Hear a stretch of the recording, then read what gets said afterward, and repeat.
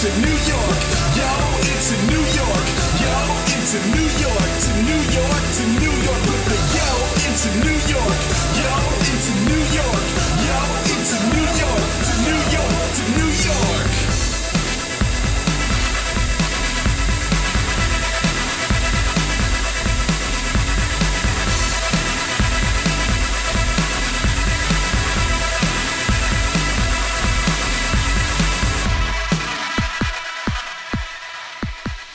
And welcome to Crash Chords Autographs. Today, Matt welcomes burlesque performer and producer Matt Knife, hailing from Brooklyn, New York. The producer of his own show, Homo Erectus, Matt Knife discusses his performing and producing career, including some of the recent projects involving your host, Matt Storm, specifically the Pink Room Burlesque's tribute to Mulholland Drive. He chats about his style of performance and what it's like to debut a new act that's never been performed before, and his artistic background in theater production and costuming, and how that's informed his burlesque career. On these subjects, and Matt's other artistic endeavors, including a love of painting, here's presenting Matt Storm and Matt Knife. And welcome to another episode of Crash Chords Autographs. I'm, of course, Matt, a.k.a. Stormageddon, and my guest today is the one and only Matt Knife. Matt, thank you for joining me. Oh, thank you for having me. I'm very excited to have you on. I've been working with you for a while, mostly through the Pink Room, which we both love very dearly. Mm-hmm. And I thought I'd start with talking a little bit about the most recent show we did, the Mulholland Drive show, because you did an act that I thought was really great, and also found out after the fact that it was the first time you'd ever done it. Mm-hmm. And it was a simple concept that was taken to another level that I really like. It was, a strip into a reverse strip, but you switched characters. Mm-hmm. So I guess tell me a little bit about, and the listeners, the act, like what it's about relating to Mulholland Drive, how you came up with it, and what it's like to perform an act for the first time, like what's going through your head. Great, I love that. So Francine is a genius, yes. And the Pink Room was one of the first shows that when I first started doing burlesque, I was like, I have to do this because I love David Lynch, and she kind of reminded me how much I love David Lynch. Sure, because I had kind of put it aside for a while, and Mulholland Drive specifically, because when I saw it, I had been going through a breakup. And the whole last part of the movie is basically her dealing with being, broken up with. Right. So I was like, why is it I haven't watched this movie? Because I remember I liked it, but then when I was watching it, it brought back all those memories. I was like, oh my God, this is why I've never seen this again. So now I'm over it, whatever. Sure. But, she was doing the show and she was telling me that she was like, I really want somebody to do a cowboy number. And, I love it when producers kind of give me challenges like that. Sure. Like, I kind of look at it like RuPaul's Drag Race, It's like, okay, this is my RuPaul's Drag Race challenge. And I was really fortunate because I used to work in a costume shop with this guy named Jose, and Jose's really good about giving me clothes and costumes and stuff, even before I started doing burlesque. And he gave me this cowboy costume, and it was just so serendipitous. So I was like, okay, I've already got it. So I said yes to Francine, and so I started thinking about it. I was like, all right, well, the song I wanted to use is only 2 minutes, which is like really short for a burlesque act. So I was like, if I play it backwards, then, that'll be really cool. It'll be very Lynchian. Yeah. Like, it'll be perfect. But I was like, I knew the way the costume came apart that I couldn't get back into it. Right. Easily. And I didn't want to have somebody dress me because I just knew that there wasn't time to rehearse that. And, there's like practical reasons sometimes drive creativity. Or as they say, necessity is the mother of invention. Yeah. So, I just was like, and also with Nerdlesque, I love it, but I really feel like there's a fine line between like what I call cosplay stripping, which I don't have a problem with, right, and Nerdlesque, which is burlesque. So cosplay stripping is you put on a Superman costume and you just take it off, right, and whereas Nerdlesque, I feel like, tells a story. Yeah. So I'm like, okay, what story am I going to tell in this act? And I figured that, burlesque is a transformation. So I was like, okay, well, I think, having watched this scene with the cowboy and the director several times, I was like, okay, wouldn't it be kind of interesting if this character were to strip in front of this person and then all of a sudden was that person. And so it's sort of that whole, like, the cowboy is sort of a reflection of his brain, and it's just like, at least that's how I'm interpreting it, because it's Lynch, so you can do whatever you want. Yeah, exactly. So I just thought that would be really interesting, and then I found out that Schaefer was going to be the director, so I was like, this is the final image of this, like, doing the scene, me doing the striptease, him coming back on and just sort of being like, whoa, like, this person's dressed just like me. I know. I thought that moment was kind of brilliant because you both stood there in silence for a good minute before anything happened, and I was like, wow, that was perfectly Lynchian. Yeah. Well, and it's also that moment of stillness, too, to sort of take, like, and that's what Lynch is really good at, and Tigger is really good at as a performer, is just to have that moment where the audience can kind of absorb you and what they're seeing, because burlesque is so kinetic, and it's like you're constantly moving, and part of it is, it's like, okay, here's my body, which I am sharing with you. Take a minute to absorb that. Sure. And also Minnie Tonka is really good at that too. Like, at the end of her acts, like, she really takes her time leaving. Just stand there. Because she's like, I work really hard, and this is like, my applause, you know? And so, like, that was the other thing about it too, is that I kind of wanted to have that moment where I could absorb that moment with him and with the audience. And you'd told me afterwards, like, I'd complimented the actor, you're like, oh yeah, and it was the first time I ever did it. So does that require more rehearsal, less rehearsal when you're debuting an act? Does it depend on the act? It depends on the act, and it also depends on what's going on in your real life. Sure. Because it's like, it's... Unfortunately, burlesque is not a lucrative profession. Sure. So there are times where, your real life comes first, and the things that are actually paying you money that finance these things. Sure. So with this act, I did a lot of rehearsing in my head, as I call. Yeah. Like, I did the sound edit pretty quickly, and then I was listening to it, like, I listened to it ad nauseum. So like, especially that backwards part where it's like, okay, I want to know where the beats are and things like that. And then a few days before the show, I usually try to take at least an hour to a half hour to run through it at least 3 times and just sort of get it in my head. So that's usually what I do. And then, like, if I were to do this act again, like, if it's, like, tomorrow, I would probably run through it 3 times just to be safe. But then, like, my act, like my Princess Peach number or Tainted Love, which I know are, like, gelled. Yeah. And... something like that, I might, right before I pack, I put the costume on just to be like, okay, the pasties are here, all this stuff, and then, I'll run through it once, and if it feels good, then I'll pack and get ready for the show. If not, then I'll do it again, or I'll back it up, or do whatever. But, the first time you do an act, it's sort of...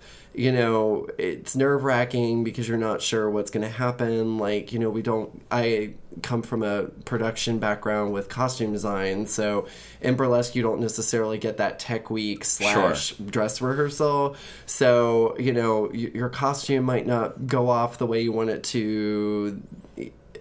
You might realize it's like, oh, I have more time at this place to do that. And then, of course, the audience is always the last layer. Right. It's like you don't know how the audience is going to react. And oftentimes, they react differently to things. Like, the things you think they're going to go nuts for, they maybe just applaud a little bit. Yeah. And then the one, like, tiny thing that you threw in there, like, everybody freaks out about. So it's like learning... those things is a big part of it too. Yeah, it's funny you mentioned your Princess Peach act, which somehow I had never seen until this year's Nerdlesque Fest, which I DJ'd. And like, so I'm a big Mario fan. I'm a big Luigi fan, more importantly. Yeah. And like, talking about you creating a narrative before, like, I saw you come on dressed as Princess Peach, which was delightful enough as it was on its own, but for the strip to reveal that you become a different character and it's not a character you expect, it's like, that kind of stuff is, I think, what makes burlesque really interesting. Yeah. Like, the sexiness and the sexual energy is all important, and the artistry is important, but also a lot of, what Nasty Canasta likes to call the pure stupidity of it is important as well. I love that. And because I think, like, like, I like burlesque that's sexy and that's artistic and slow-paced and beautiful, and that's great. But because I'm a nerd and my brain functions a certain way and I love comedy, like, the comedy end of burlesque, I really love. And especially in boylesque, I found, like, I like sexy boylesque performers, but the funnier or more interesting artistic ones are the ones I gravitate towards because it's where my sensibilities are. Yeah. So, like, you and Teddy and Mr. Gorgeous, who do a lot of over-the-top, really crazy stuff.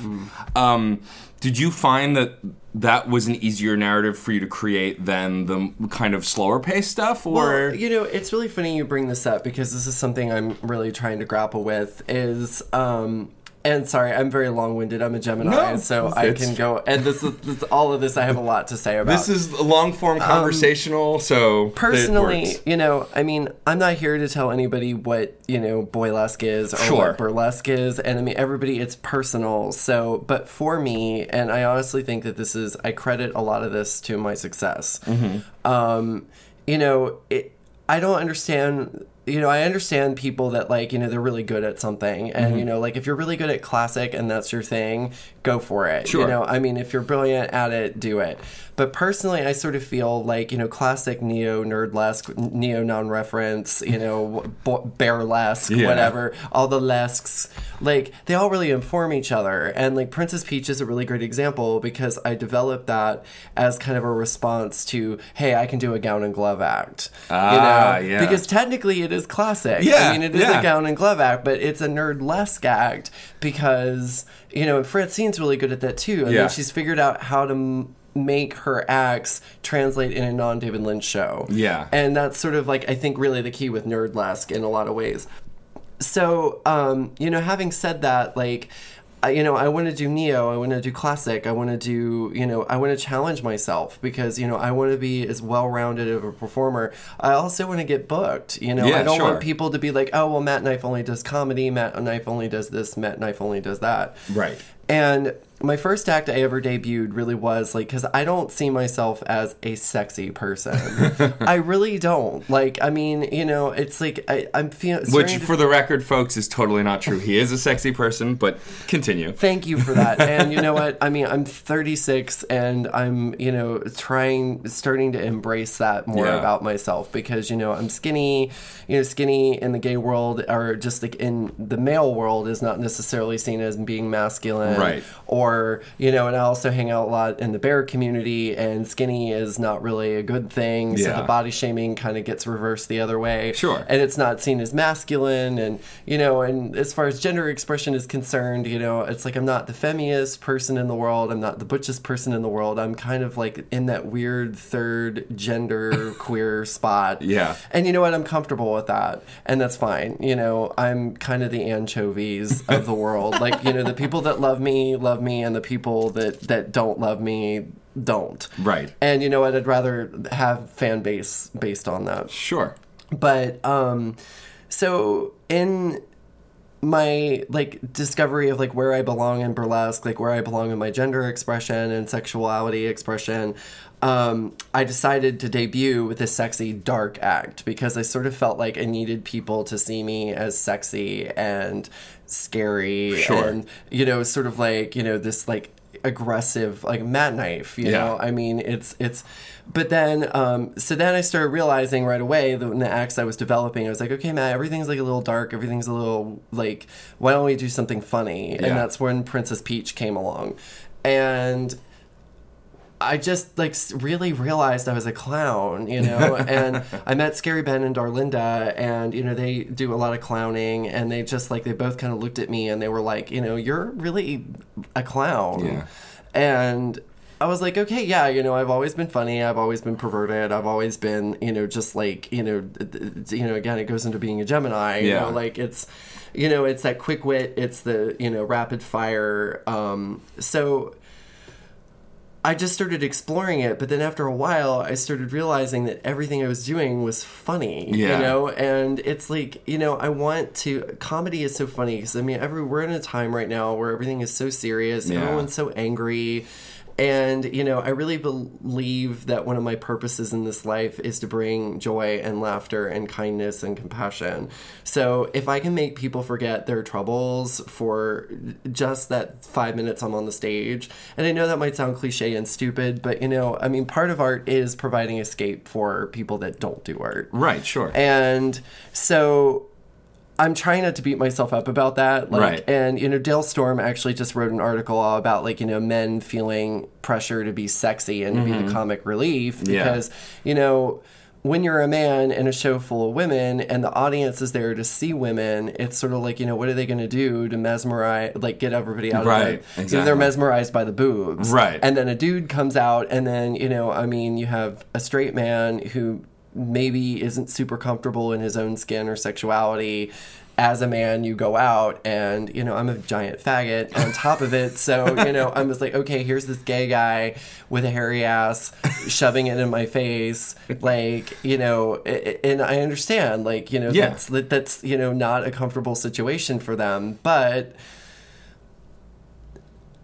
somebody else in that audience, his girlfriend, the guy in the back row, you doing DJ, you know, it's not about sexuality. It's just about, like, wow, this is really fun. Yeah. So I sort of feel like, you know, it's men feel like they have to be funny because Yeah. it's like a man taking its clothes off Yeah. is, you know, it's funny because once it starts getting sexy, it gets threatening. Right. And, you know, men start getting uncomfortable because their feelings might be like, oh my God, like, Yeah. I'm getting turned on. And I mean, burlesque has really gotten me to challenge my own sexuality. Sure. Like, you know, there are times where I see female performers performing and I'm like, wow, it's like, that's a beautiful body. And, Yeah. you know, I'm actually being aroused by this slightly. Yeah. So, you know, I mean, whether or not I'm going to pursue that afterwards is a totally different thing, but Right. it does put that question mark over your head. Sure. So it's a very complicated situation. But to go back to your question is that, like, you know, sexy is actually kind of terrifying for me. Yeah. And I was backstage with Chris Harder and Poison Ivory and Stormy Leather, who Oh, were yeah. all very, very sexy performers. Yeah. And, you know, and that's actually what they said is they were like, oh yeah, Matt, sexy is scary. Yeah. Like, I mean, you really have to go out there and, like, you know, you have to grab the audience by the balls and be Yeah. like, you know, I'm here and I'm gonna I fuck you and every single person in here is gonna feel something. Yeah. And, you know, I'm not afraid to bum an audience out. I'm not afraid to make them laugh. I'm not afraid to scare them. But, you know, for some reason recently, like, you know, making them feel those kind of feelings is kind of intimidating. Yeah. So again, going back to the RuPaul's Drag Race, is it's sort of like embracing, yes, I am sexy. Yes, I, you know, I have gifts that way. Yeah. So I need to just own that. So I need to dust off my more sexy acts. And Sure. I'm kind of challenging myself to develop more that way so it can be, you know, again, well-rounded. Cool. Yeah, I mean, I think diversity is important. It's funny, the three performers you mentioned being in a room with and talking about sexy, it's like, the funny thing about burlesque and what I love about the scene is I've met performers who I adore, who I had a stage image perception of, and then had conversations and hung out with them backstage and went, oh, you're just a person. You're just like, I love Poison Ivory because she is one of the fiercest performers I've ever seen, but backstage she is such a huge nerd and dork, and she's a sweetheart. And She's it's just, my sister. I love her. she's so great, and it's just funny to get that perception. Like, when I first met Evelyn Vinyl is a performer who presents very, you know, powerful and strong and secure, and she's very shy backstage, and until you get to know her, she's very quiet, and it just was always amazing to me, because I just, before I started working in the scene, I saw it, and I was just like, oh, this is who these people are. Yeah. And it's not the case. The personalities are well-rounded, and I think that as you see a performer more, you get a sense of that. Yeah. A real sense of their personality, because, of course, like you said, it's very personal. Yeah, well, and I mean, I also feel like that makes better burlesque is the fact that, like, after, I mean, Femme Appeal said that to me after I debuted. She was like, you know what I appreciate about you is, she's like, after that act, I knew exactly who you were. She's That's like, I knew awesome. that I could come up to you and it was like, we could geek out about new wave music. We could geek out about, you know, being a goofball and all this stuff. And again, like, Femme's my sister. So, like, She's I mean, awesome. I just, like, you know, it's that's the way that is. Yeah. But going back to those 3 performers we were just talking about, is it was actually nice to hear them admit, and I mean, I don't, like, I'm hoping I'm not, like, outing their feelings about I'm things. sure it's okay. But I'm sure it's okay, too. But, like, you know, it was nice to hear that they struggle with this, too. Because, Right. like, when I look at those people, I don't see that. Right. So... But, you know, having said that, you know, about the burlesque community, and I mean, I include myself in this statement I'm about to say, but, and I say this all the time to anybody who holds still long enough, but, like, yeah, I think a lot of us were that nerdy kid that nobody wanted to sit next to, Yep. and so it kind of creates that introverted extrovert, you know, someone like, who's introvert by nature but can also be extroverted. yeah, exactly. Like, or their extrovertedness comes out in different ways. Right. Where, I mean, I have to admit, I'm a very extroverted person, like mostly. Right. But I do have moments where I need to kind of escape to my safe place, and Sure. you know, I get in some certain social situations, and I get very awkward and insecure. And so I think a lot of us are, like, deep down, like, gigantic nerds. Yeah. And, you know, I mean, I get kind of mad when people make the cliched stripper, like, with daddy issues. Yeah. And, you know, I mean, I'd be lying if that didn't exist. Right. And, you know, I'd be lying if I didn't say I had those issues myself. But, you know, I think one of the good things about burlesque is there are so many good examples of people who have trauma or past trauma and are using the art form to work past it. Yeah. And have worked past it. Yeah. So, excuse me, that's where I just sort of feel like it's art drama therapy. Yes. You know, I mean, it's really, I mean, I told Chris Harder when I took his Boylesque class, afterwards I wrote him an email and I was like, your 7-week class and going to see burlesque shows, I think did what years of therapy probably couldn't have done. Yeah. And, you know, and I think it's, you know, it comes down to, like, there's people who seek internal validation and people who seek external sorry, I'm forgetting my words. It's all right. Validation. Yeah. And, you know, I think that's, like, I am kind of an external validator. And so, again, like, trying to turn that around to be like, no, I am sexy, I am funny, I am smart, you know, I don't need people to tell me this. Right. Because there's the proof's in the pudding. Yeah. But then again, the other side of me that wants to be humble is sort of like, well, that's really arrogant and narcissistic and da-da-da, Matt. And Exactly. it's just like, you know, it's weird because it's like, I think all of us, like, again, going back to being a Gemini, like, having these two people in me. Yeah. Like, I just, like, it's one of them is like, you're awesome, and the other one's like, no, you really suck. And Yeah. I think that everybody has those demons. But I think inside them. it does keep you humble to have those. Yes. Because once you just think you're awesome all the time, you become arrogant to an annoying degree. And And then when you go the opposite direction, the same thing happens. Right. Because then, like, you're just sort of an emotional black hole of whatever. So, I mean, it's a daily struggle. Sure. Sometimes it's an hourly struggle. Yeah, absolutely. But, you know, but again, like, I go to a show and I see people like Joe Boobs or, you know, like Femme and, you know, just like all these people who just really like pull a lot of strength from this art form. Yeah. And they really harness it not only for their own means, but for the audience, like even more so. Yeah. So, I think the strongest shows are the ones where the audience A, sticks around, and B, wants to talk about it afterwards and wants to engage. And I think that's always really great. Absolutely. Shifting gears a little bit, before we get into your background, I actually want to talk about your show, Homo Erectus, which you produced with Teddy Turnaround, correct? No. It's just me. Oh, it is just you. I guess because me. I've always had the context back in the day of you, Teddy, and Lucky together. Yeah. And so in my brain, I'm like, oh, they're... Well, those are core members. Yeah. Those are core members. Like, Lucky Charming actually came up with the name of Okay. Homo Erectus. Like, Lucky is brilliant, like, with show names. Like, you know, Fame, Horror, VGL, 5'4" Top, Power Strip. Yeah. I mean, he's really sharp about that kind of stuff. and then Teddy is a really good assistant. Like, Teddy's awesome. one of those, like, Johnny on the spot, like, what do you need done, like, this, that, and the other thing.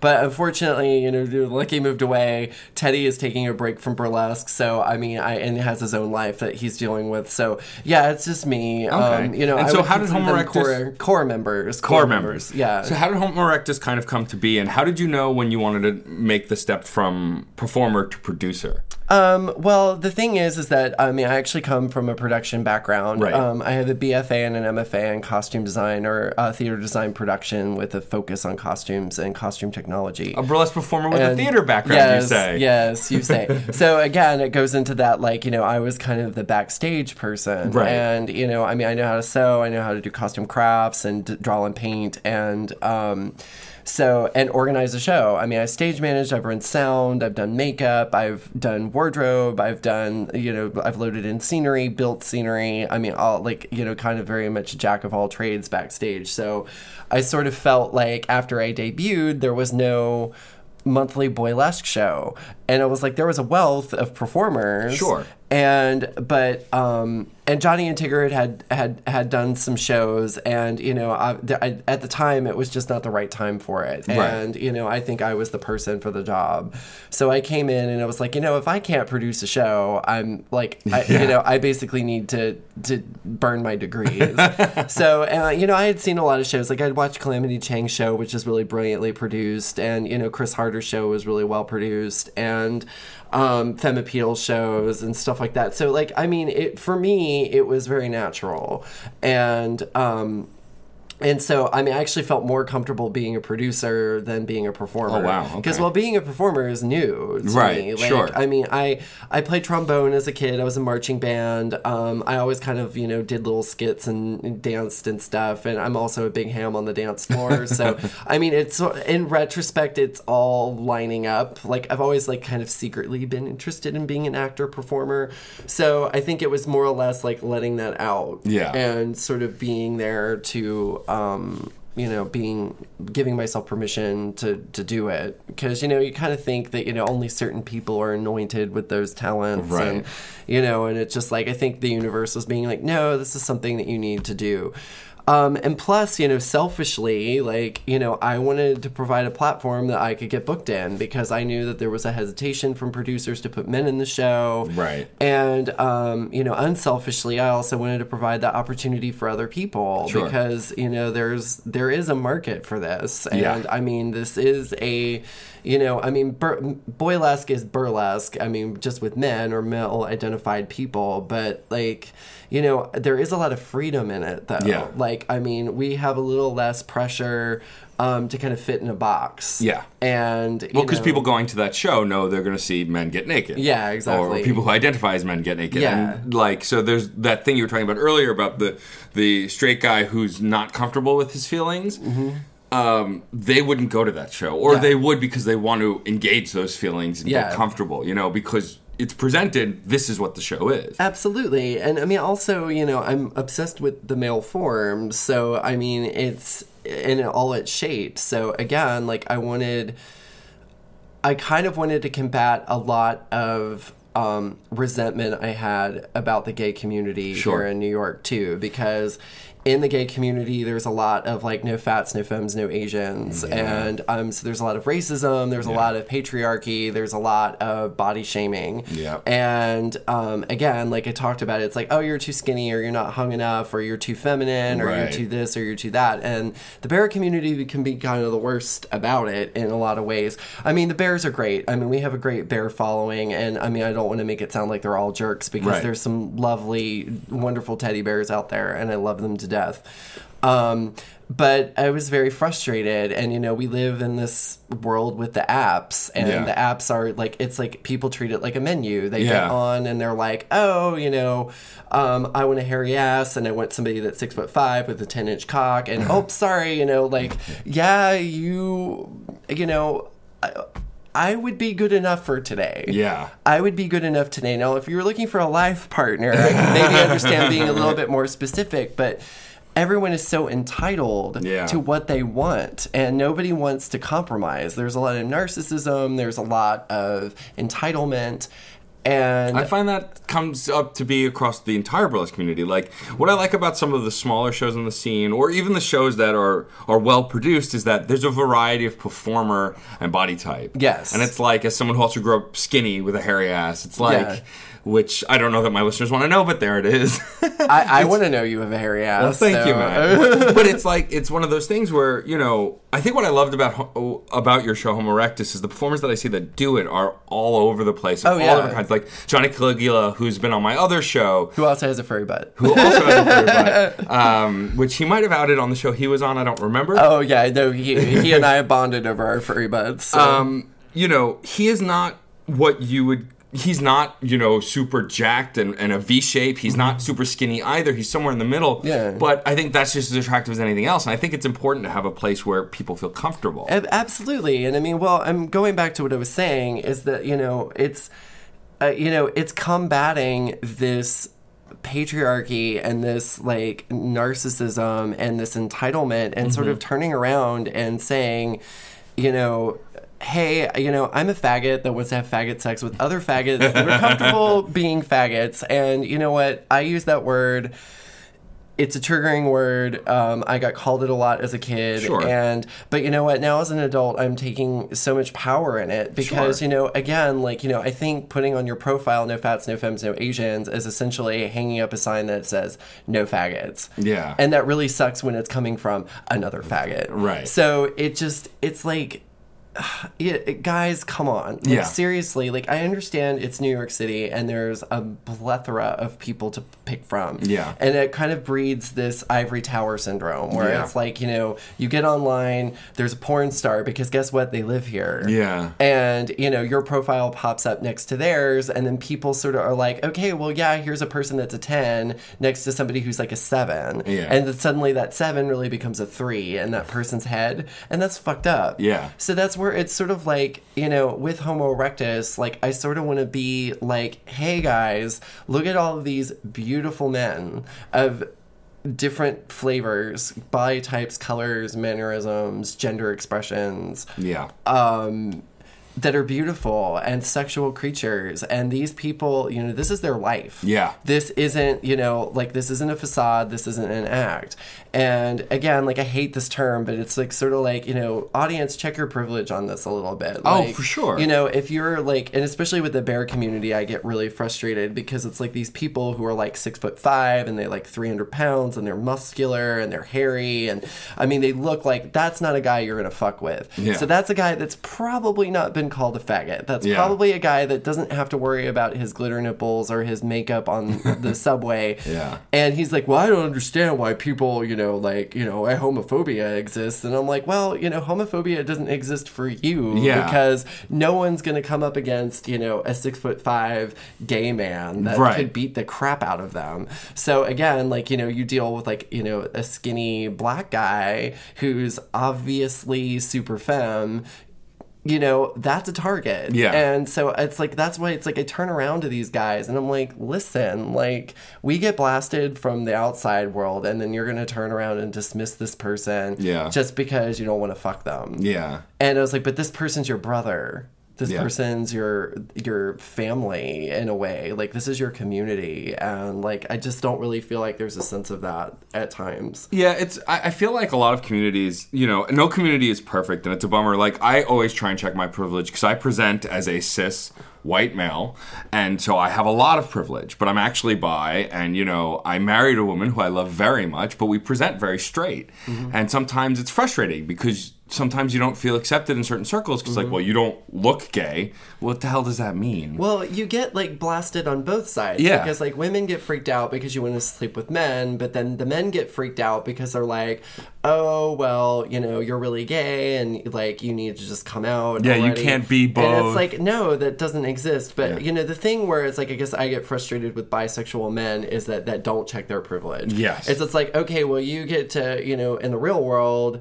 be, you get all the benefits of being gay, or being straight, sorry, and then you get to come into our world, and Yeah. then you're fetishized, and then you get to kind of skim the cream off Yeah. the top of our community and not necessarily participate or deal with the consequences. Yeah. So that's where it's just sometimes when those guys show up, I'm like, oh, really, dude? Like, Yeah. And then I'm just like, I want to give him a hug because I want to offer support. Right. But then I also am kind of like, okay, well, why don't you try to put yourself in my shoes where it's like I have to wake up every day and, like holding my husband's hand on the subway might be problematic for someone or us or whatever. Yeah. So, again, it's like sexuality, gender, it's all complicated. Yeah. And, again, there's But that's also why I love the burlesque community, because in the right communities within burlesque, it feels like all of that stuff washes away and you're just you. And I think as someone, like we were talking before, that a lot of people in this community grew up nerdy and are nerdy, but I'm guessing most people like myself, like you grow up seeing these people who you perceive as pretty and pristine, and you're like, well, they can't possibly have the same problems I had, and you find out that you do, and there's this bond. And I think I love the community because, for the most part, with some exception, it's a community that brings people together and that you really bond. It's a shame that there's drama within the circle, but that's any circle has that. Well, it's a family. And right. Families don't always get along. Yeah. And, I've had to remind myself that too, because, the burlesque community is one of the first times in my life where I've actually showed up somewhere and I felt like I belonged there. Yeah, totally. exactly. And I'm very humbled by that. Like, when I think about our history, like Betty Page is my like great aunt, and I was obsessed with her when I was a kid. Sure. And so like to know that I have that bond with her, like Dixie Evans, Judith Stein I just met. Like she's 70-year-old stripper from Canada, and she and I were like two peas in a pod. I'm That's like, you're awesome. like my great aunt, like you're a weirdo, and like we had so much in common. And I love seniors. I'm such a granny chaser, and and so like I was like 2-for-1 special. I got like my senior fix, but then I also got to like this a stripper and this a burlesque performer. And so going back to like we're talking about privilege and we're talking about all the like fighting and stuff like that, and a lot of it is, I'm so glad that this stuff is being talked about. Sure. But then on the other hand, I really wish that people would realize that it's creating lines between people that really shouldn't exist between people. Yeah. Like, I think a lot of misunderstandings happen. I think that, there's sort of this like, the internet and Facebook and all these things really breed a very narcissistic ground because, people are profiles. And so, like, if you don't like somebody, you can just block them or you can friend them. And it's like, and this person's done. And that's actually the epitome of narcissistic behavior. Right. And there are people out there that I cannot stand them on Facebook. Yeah. But when they're in front of me, I think they're lovely people. Yeah. And it's sort of like, okay, you're sort of hiding behind this profile of, and masking your insecurities, and this is where you feel powerful because again you might be an introvert, right? And it's you can say your piece online, but then when it comes to saying it to someone's face, it's a very different story. Well, the anonymity of the internet is what really does that. It drives me bonkers. Like I grew up playing video games, and I've always loved video games, and video games were very much a sitting in the same room with a bunch of your buddies thing. Like the online community is very recent, and the anonymity of having a screen name that's not even your name, and then you can call people racial slurs online, and there's no repercussions. No fats, no femmes, no Asians. And that's fine because that's your quote preference. But it's just frustrating because if like the people who would say horrible things to me online in gaming, for example, would never say that to my face, or it'd be unlikely they'd say it to my face. But because they're hiding behind a picture and not them, it's not actually them. Well, and it's actually really cowardly. Yeah, because it's like, okay, well, you're sitting in your home. Yeah, you're sitting in your power center. And, this is just a 2-dimensional, bits of pixels. Yeah. Like, so to them, it's not real. So that's where it's like, there are times like, going back to the burlesque community in this issue, is there are times where it's just like, I just wish that people would just like, let's have coffee and just talk this out, or let's like, but everybody has their social anxiety issues. So then they're like, well, the anxiety of dealing with that and the stress of dealing with that and blah, blah, blah. And I'm just like, you know what? You're an adult. You're an adult. Go up, and especially when it happens to me, sure. Because I'm like I am really and very approachable. I don't like conflict. Yeah. I really don't. And I mean, I don't want to make people feel bad. I don't want to scold people. I don't get off on it. Like, Yeah. and so it's like, but I am all about resolving conflict through Sure. diplomacy. Like, and that's where it's like, I'm like, okay, guys, let's talk about this. Yeah. And ultimately, this is how Donald Trump gets elected. Yeah. Is, I mean, like, you get the allies fighting over semantics, vocabulary words, like, it's in, political correctness and social justice warrior stuff. And, I just think in a lot of cases, it's easier for those people to attack their allies. Yeah. To win a small battle with somebody who's going to sit and listen to you versus going up against Donald Trump. Yeah. And there's a lot of times when I see this stuff, I'm like, I just want to point at Donald Trump and be like, you know what? That's who we need to be fighting right now. Right. That is where your energy needs to be. This person that said the wrong thing at a show or said something stupid online or, offended your gentle shell of ego or whatever. I'm not just saying, trauma's real, PTSD is real, and I'm very sensitive to those things. But, at the end of the day, I'm also sort of like, I say it ad nauseum. I'm probably going to say it 3 or 4 more times in this interview, but love is limitless. Yeah. Love is the only thing we can give in this life limitlessly. Like, you only have a finite amount of money, time on this earth, resources. Even if you own the earth, Yeah. you still are limited to how much the earth has to offer you. Right. So, but love, you can give even to people you hate. You can still love them, and it doesn't deplete you. It Yeah. doesn't, so... And love is the only thing that comes through death. Yeah. So, I'm just like, my grandmother is here right now, and she's so proud of me, and she's been dead for, almost 10 years, or more than 10 years now. So, like, again, it's like, I just wish that there was more, like, love. Yeah. Like, it's like, hey, other human being with a universe inside you, like, I don't really appreciate that word, but, like, maybe you just didn't know any better. Right. And you know what? That's okay. Yeah. That's okay. That doesn't make you an asshole forever. Right. Exactly. So, sorry, Yeah. that's my soapbox. No, about that. it's fine. I appreciate. I always like to know where performers and people that I've known for a long time come from. I've known you for quite a number of years now, but this is probably the first long form conversation we've ever had. We always chat at shows, and it's always nice to kind of. We were talking earlier about an independent community promoting each other and supporting each other. And I think that's another thing I like about the burlesque community and indie communities in general is that there's a lot of collaboration, which I think is really important.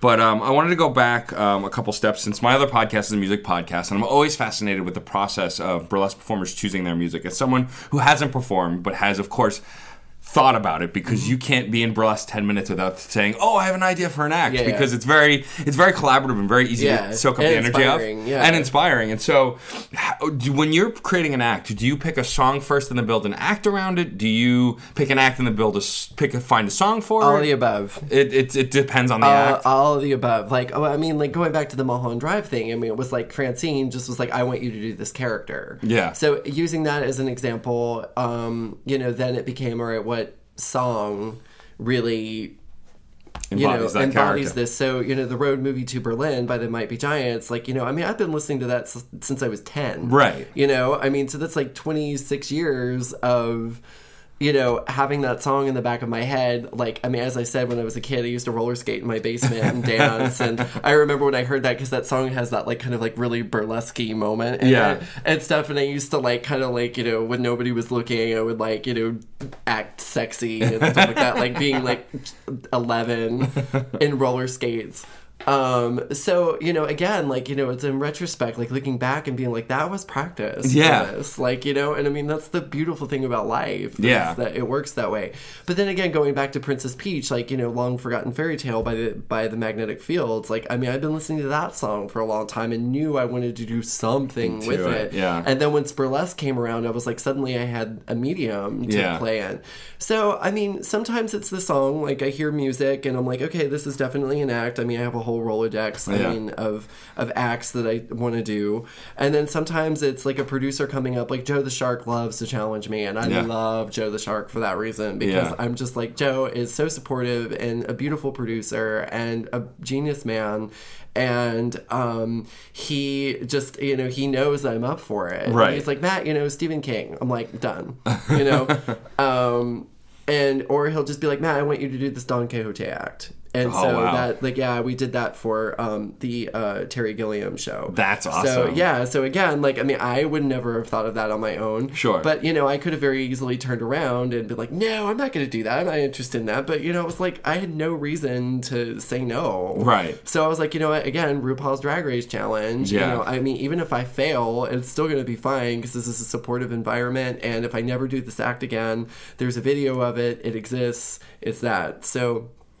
other times it's like a lot of my Halloween costumes became acts. I was Ash one year before I did from Evil Dead 2. Yeah. And I had that costume. And it was a good costume. So all I had to do was figure out how am I going to take my clothes off to it. Right. So sometimes having the costume, and when Jose sends me stuff too, it's the same thing. It's like, okay, well, you just sent me this beautiful Alexander McQueen pantsuit. And suddenly, I'm doing a duet with my best friend from high school, Suki Belmont. And we're, again, I'm like, all right, what am I going to wear? And then suddenly I turn around and I was like, I have this pantsuit. And this is perfect. So, it's just, again, it's like sort of having like the toy box, and then just sort of being like, okay, well, this Lego fits with this Lego, but then we could put a severed baby head on top of it and then cover it in blood and then put glitter on it and then put it in the refrigerator for 4 days. And you know what I mean? Sure. Well, I think what's really cool about watching you perform specifically, as opposed to other performers, is I feel like you're a chameleon as far as the way you become these characters. I think that the strongest moment for it was very recently when I did DJ the Ouija board show that Miss Cherry Delight did, and you were Vincent Price, and that was really cool to see as a Vincent Price fan. But it's like I see you disappear into these characters, and I don't look at you performing and go, that's Matt Knife as so-and-so. I see that character, which I think is really cool, and I think is a big testament to you and other performers who do really great facial acting when you're performing. Facial expression, I think, yes, of course, it's about the body and looking at the body, but I feel like facial expression is really important for conveying a character. Is that something that you just always intrinsically had, or is it something that you kind of learned to kind of be so expressive? Well, I was really lucky to meet Tigger almost immediately. I love Tigger. He was at the first show I ever went to, which was Calamity Chang's show at Hotel Chantal, and it was just crazy because I have video of that show on my iPad, and I look at it, and they all sit at the table, and it was like Darlinda, just Darlinda, Gemini Rising, Stormy Leather, Chris Harder, Tigger, and I look at that, and I'm just like, those people are all my family now. Yeah, right? Those people, blew my mind. Yeah, sure. That changed my life, that show. And, I met Tigger, and then, we debuted, and then the Boylesque Festival, the first Boylesque Festival that Jen Capet had produced, and Daniel Narduccio, was happening, and Chris had us do our group number for that, and Tigger taught a acting class. And the class was really Tigger's philosophy on what Boylesque is, right. which was brilliant to listen. Because Tigger talked just for an hour and a half straight. Sure, yeah. And it was a fountain of wisdom. I just sat there writing everything he said down and absorbing. And one of the things that Tigger said immediately was commitment. It's all about committing. If you're going to go out there and be Vincent Price, you have to be Vincent Price from the beginning of the act to the end. Yeah. And you can't waffle on that. And, and then I was really lucky to meet Femme Appeal. And, Femme Appeal is just batshit crazy. She's absolutely nuts. Yeah, I love it. And I'm batshit crazy too. So sure. We're two peas in a pod. So, but Femme is I sort of feel like the epitome of commitment. Yeah. She has so unapologetically committed to being a weirdo. Yeah. And she just goes out there and she owns it. And again, it goes into that owning your body, owning your, it's that radical self-acceptance. So I think a lot of it is just, and sometimes it is you just grabbing the audience by the balls and being like, no, this is happening. Yeah. This is happening, and I am not going to stop until that music's over. Yeah. And you know, you're gonna feel things, and you know it's you know, what you feel is really up to you. Sure. But I'm gonna guide you through it slightly, but yeah, I mean, I think it's commitment. Chris Harder, one of his first notes with me immediately was like face, because like when I would go out there, I would just be serious. And I was like, well, Chris, this is a really serious act, and he was like, well, think about how like kind of fucked up it would be if you just suddenly smiled. Yeah. And then when I thought about that, I was like, oh my god. Yeah. So I kind of try to be very, very conscious. So thank you for that compliment, Sure. because that's always something I feel like I have to work on more. Yeah. And it's like, it's nice to hear that that's a strong suit. So again, it's challenging yourself and Yeah. rising to the occasion and being fearless. And that's the thing that Tigger said too, is it's like, it's all about being fearless. Yeah. Because, you know, freedom is no fear. Yeah. It's embracing, in the face of everything that terrifies you, it's embracing it and, you know, just moving past it. It's how you grow. I mean, Yeah. that's how, like, you know, suddenly, like, when you face a fear, it doesn't rule you anymore, you know? Like, and I mean, I understand some things are harder to face, but, you know, it's the rewards are so great, I think, at the sure. end of the day. I also like, when talking to artists of any kind, I like the struggle of like not being able to complete or finish something. So I imagine you have tons of ideas for acts that you have not pulled to fruition. Yeah, you're smiling already, so I know that that's true. So is there a particular type of act or a particular subject matter you've wanted to do an act for that you just can't find the right fit yet?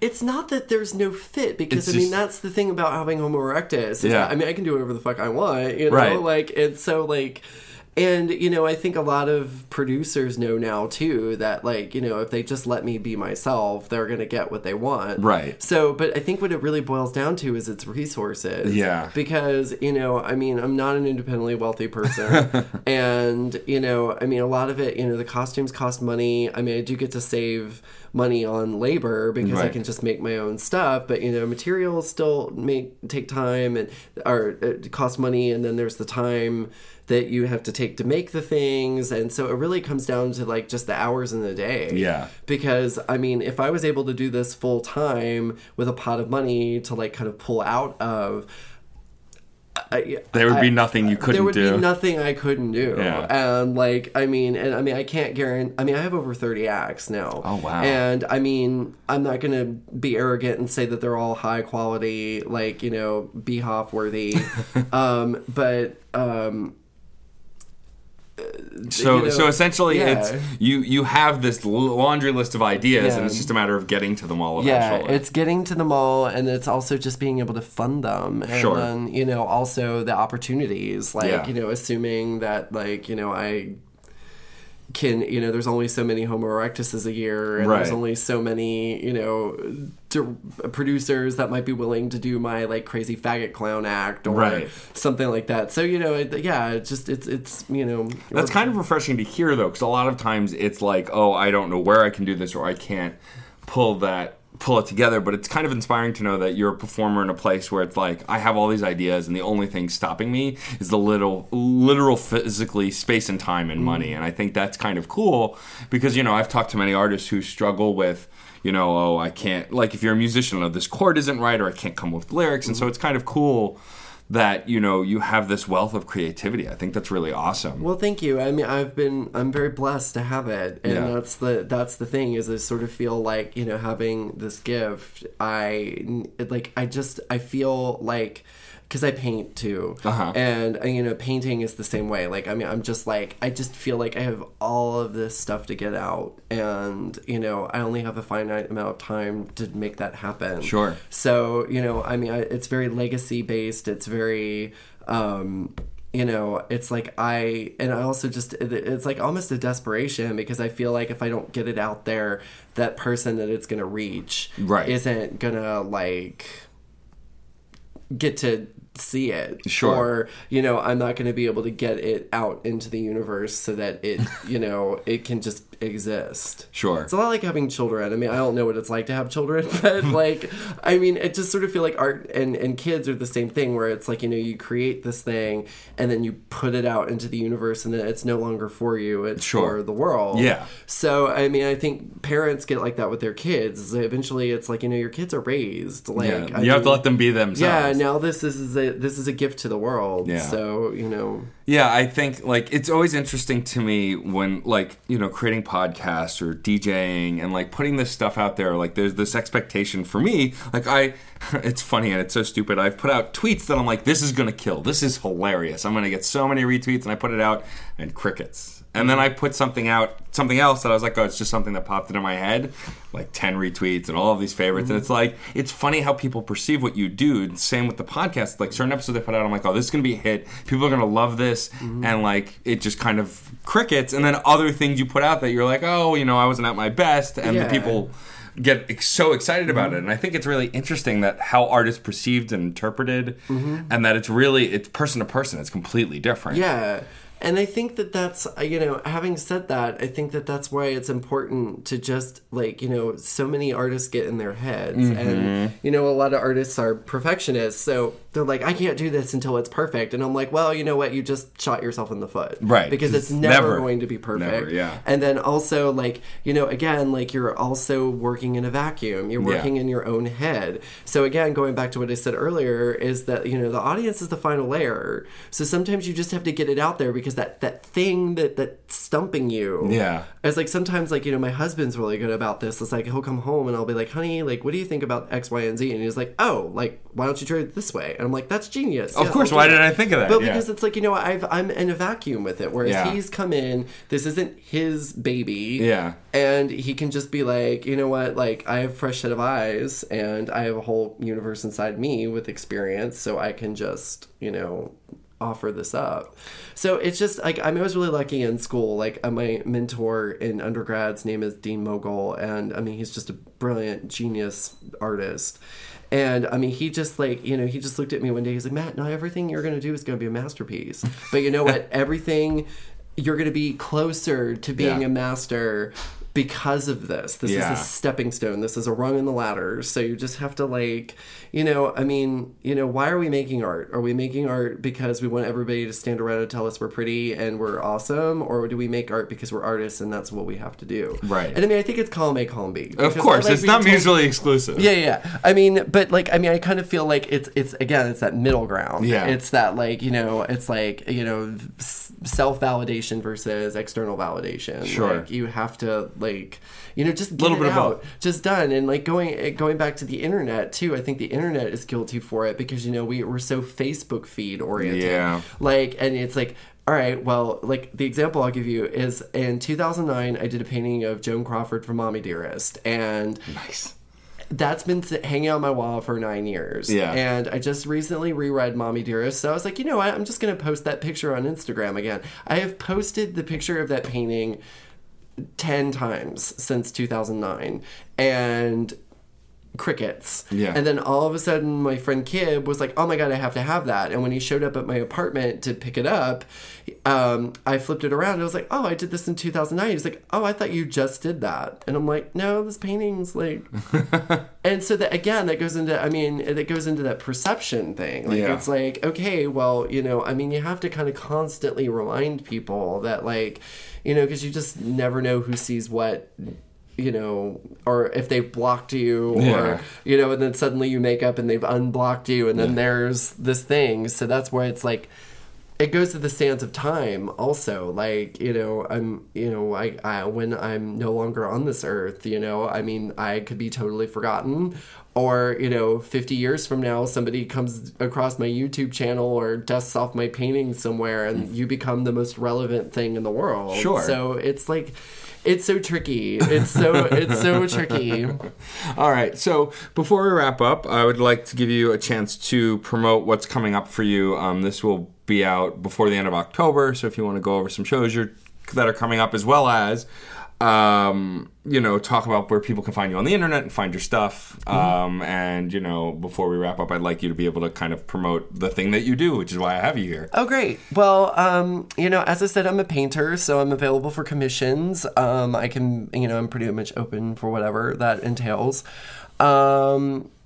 It's October, so it's a busy season for me. So you can see me at the Winnipeg Burlesque Festival. I'm headlining. Oh, that's amazing. Yeah, I'm really excited. I'm really excited. I'm really honored to be asked to headline a festival. That's and really I mean, cool. I just love Canada. Like, I mean, the Canadian burlesque scene is so fucking cool, and the Canadians are so chill. They're great. And yeah. they know how to have fun, and so I'm really excited to do that. So that's next week.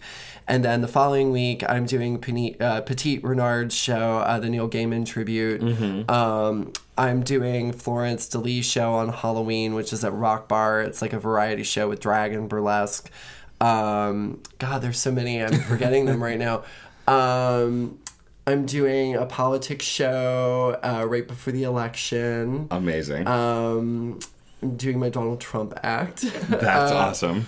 Oh, God, what else is there? I know I just did Hotsy Totsy, which I'll always promote and I love. The Stephen King show was brilliant. And where can I'm assuming you have show listings online On Facebook, yeah. Yeah. If you Facebook friend me, Matt Knife is my page, and then the Facebook name Police got me. So it's funny, my legal name profile is less of my legal name than my Matt Knife profile now. So it's Matt Z Kessler. Z is actually, yes, my middle name. Zer, after my grandparents. Yeah, I love it. Again, my grandmother I talked about earlier is, an inspiration. Oh my God, she just was one of the most amazing human beings I've ever met, and That's awesome. Oh my God, she's such a wonderful woman. She'd be so proud of me. I know she's proud of me. I'm on Instagram. I love Instagram, MattKnife3. Constantly posting pictures of my paintings, other people, whatever I'm up to, makeups. Yeah, or you can send me an email at mattknife3@gmail.com. Awesome. Well, Matt, thank you for joining me. I really appreciate Thank you it. for having me. This has been a pleasure. You know, you're an artist that I've always admired and enjoy working with, and so it's a pleasure to have you on the show.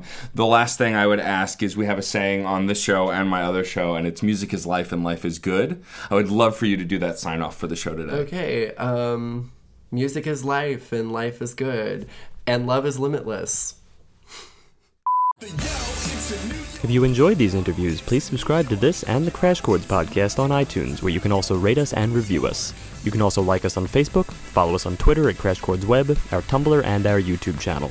If you have any questions or comments, feel free to post in the comment area below each post. And keep the discussion going, because remember, music is life, and life is good.